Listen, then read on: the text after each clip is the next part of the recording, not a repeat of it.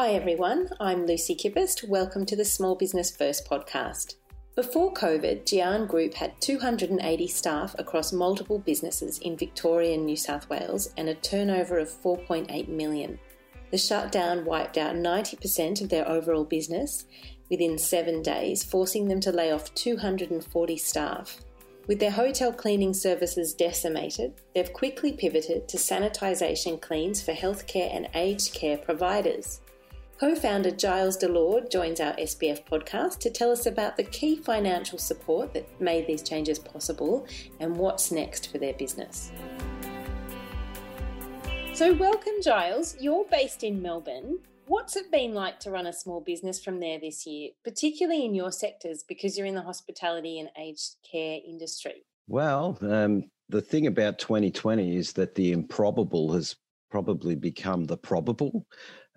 Things that we would never have been able to plan for have happened. It's once in a 100-year event. So the hospitality sector obviously it's well documented, is going through a very tough time. We predominantly operate in 4- and 5-star hotels, but also in pubs, gaming venues and clubs.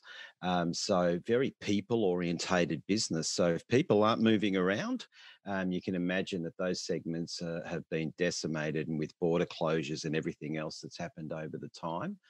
Our commercial cleaning didn't suffer as hard, but we had about a 60 to 70% downturn just with closures there. So this year has been a roller coaster of up and down, up and down. The thing that's kept us going has been we've been very active in the medical cleaning space, not because of COVID. We were already in that space, but the move into that space is what's carried us into aged care. So aged care has been very busy, again, very well documented on the news and with all of the issues associated. But look, to be really honest, there's very low market confidence around at the moment, even with the reopening, talking to everybody in the last week. There's low confidence in businesses that what is the clear pathway? Are we going to really open and match what we're seeing in other parts of Australia, in particular in Victoria? Our New South Wales operation is holding its own. It seems to be very steady, but not doing 2019 sort of figures, but at least it's steady. But yeah, right now, I'd say that we don't have a clear pathway. We don't know how buoyant this opening is going to be and when we're going to start to see 2019 style performance. It's a really good question.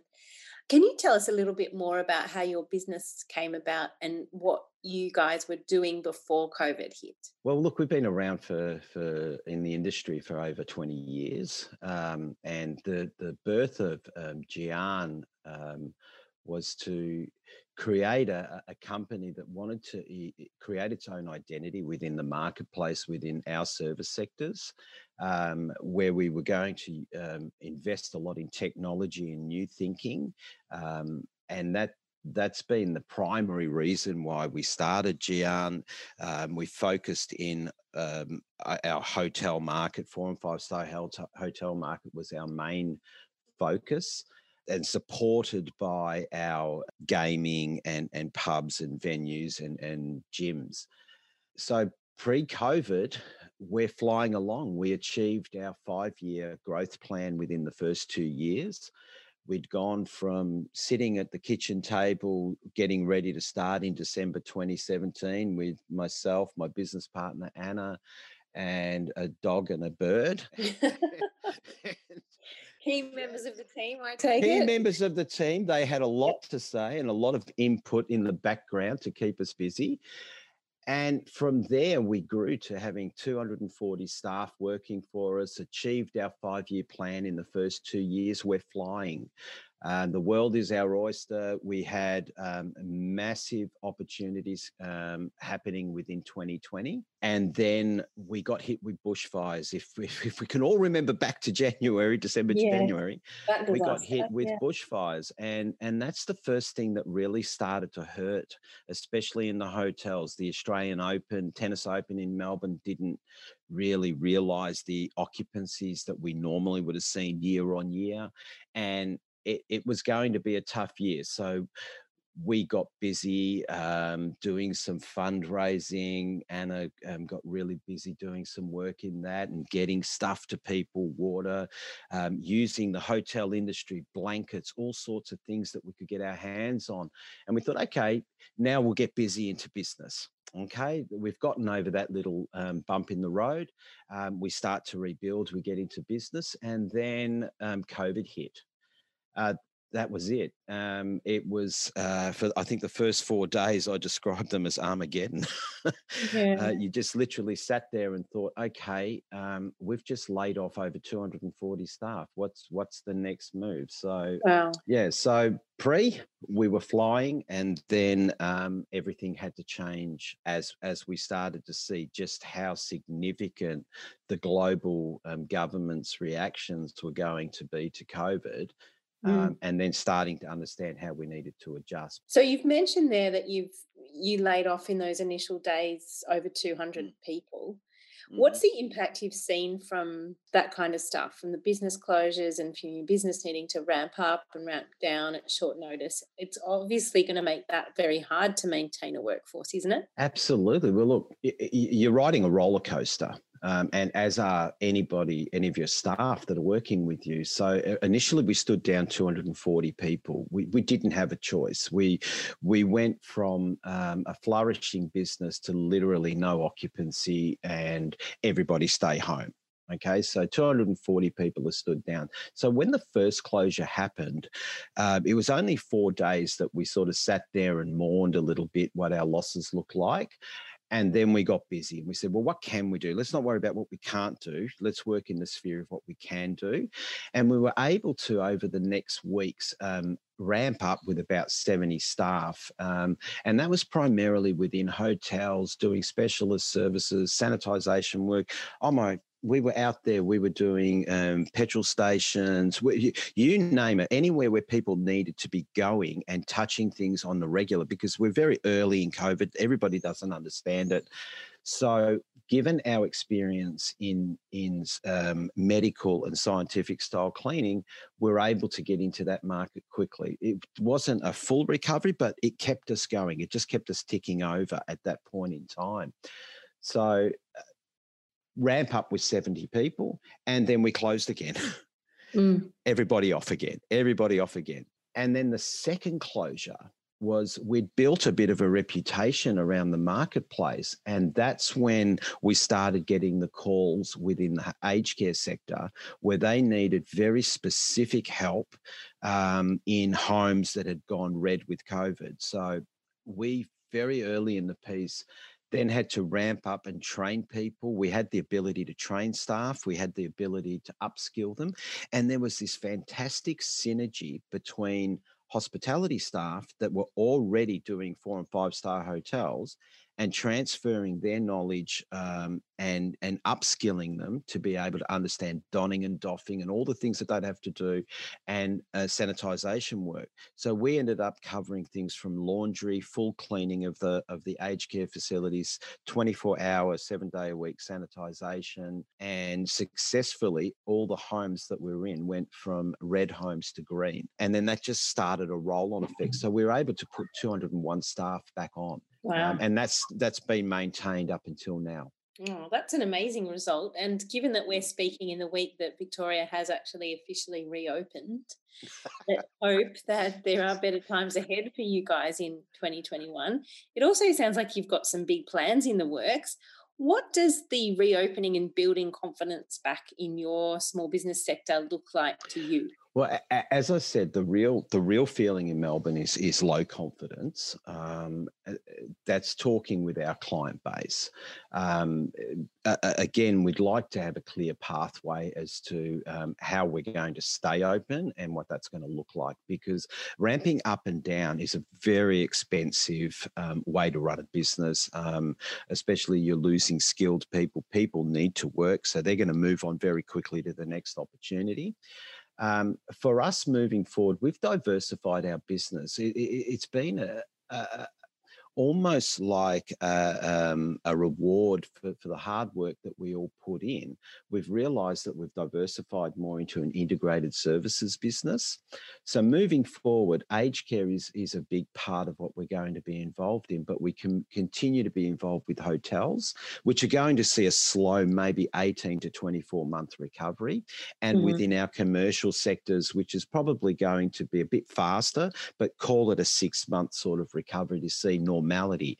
There are going to be those businesses that close. We know that. There are businesses that aren't going to recover, and it's to understand that.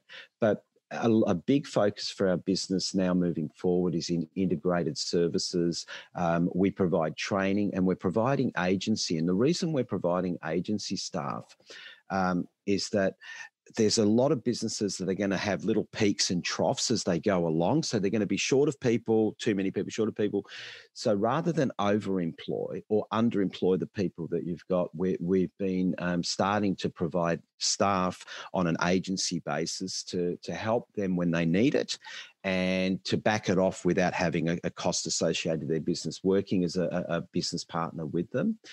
And we've created a product called Nexus, which is our integrated, a full program from reopening your business, people movement, COVID planning, sanitisation, all the way up to full service commercial contracts where we take care of the whole lot.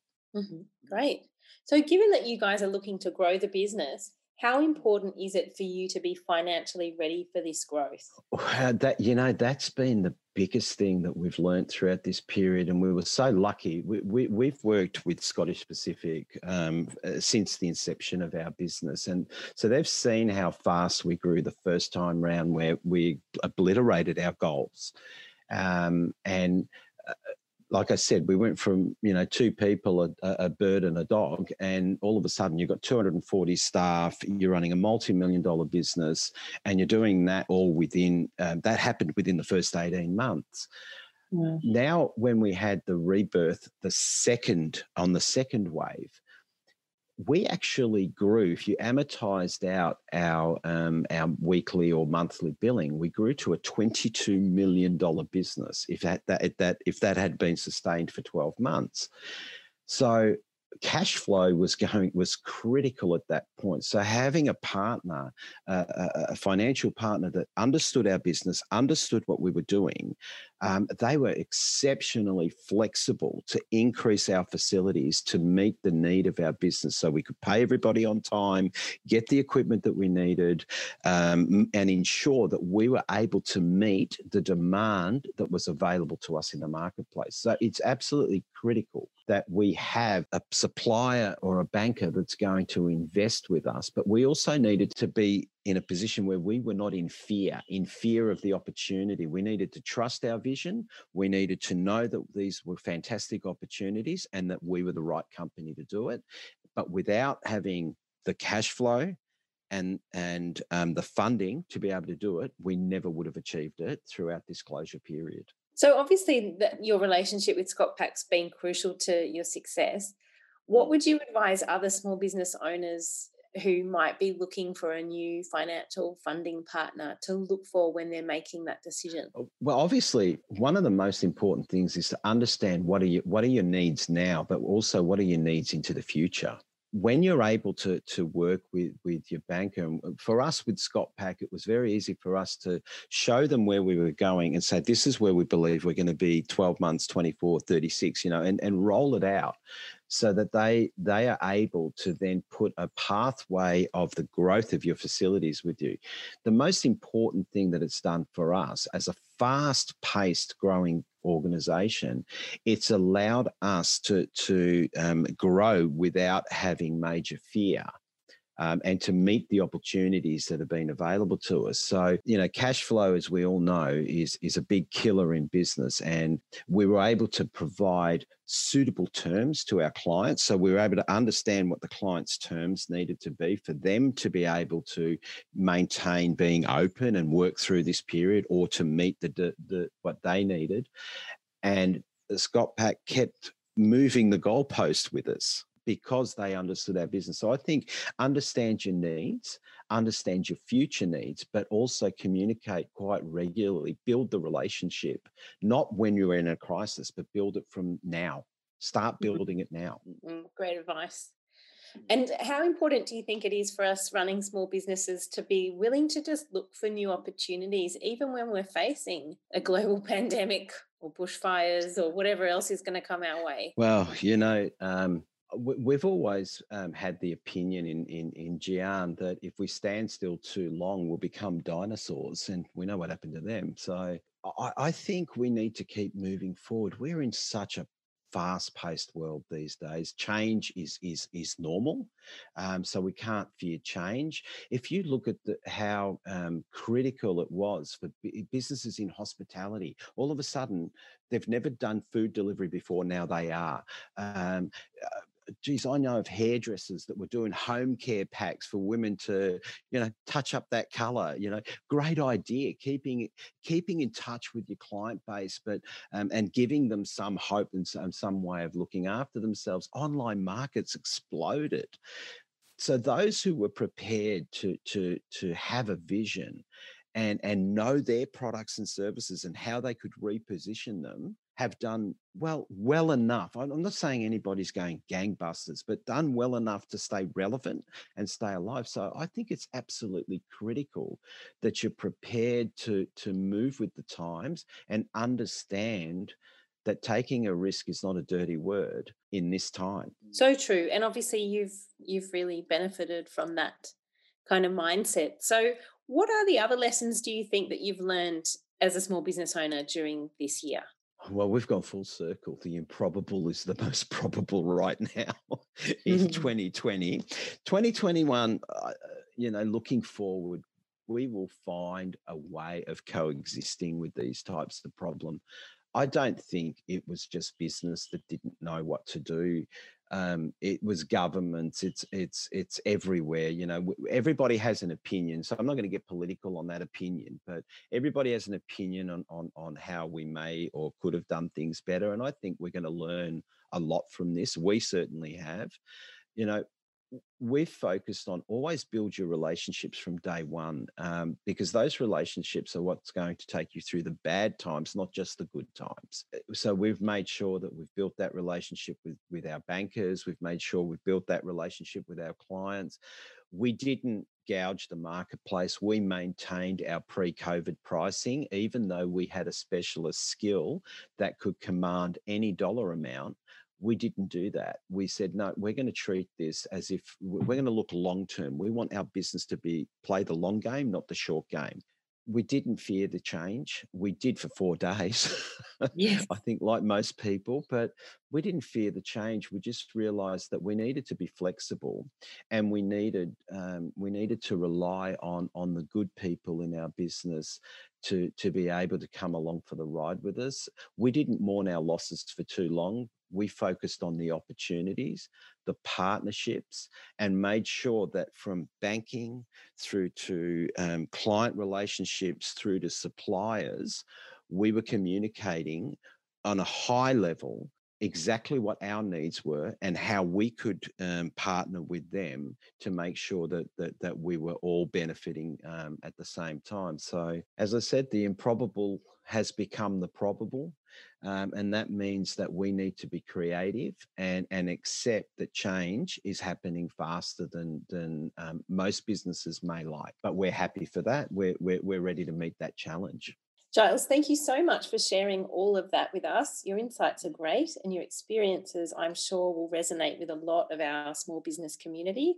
If anyone would like to find out more about your own business, where should they head? Well, they can either go to giangroup.com.au, or they can call 1300 00 GIAN, and we'd be happy to talk to them and help them out. Great. Thanks so much for joining us, and good luck with the rest of the year. Not a problem. Thank you so much, Lucy. I really appreciate the opportunity to talk.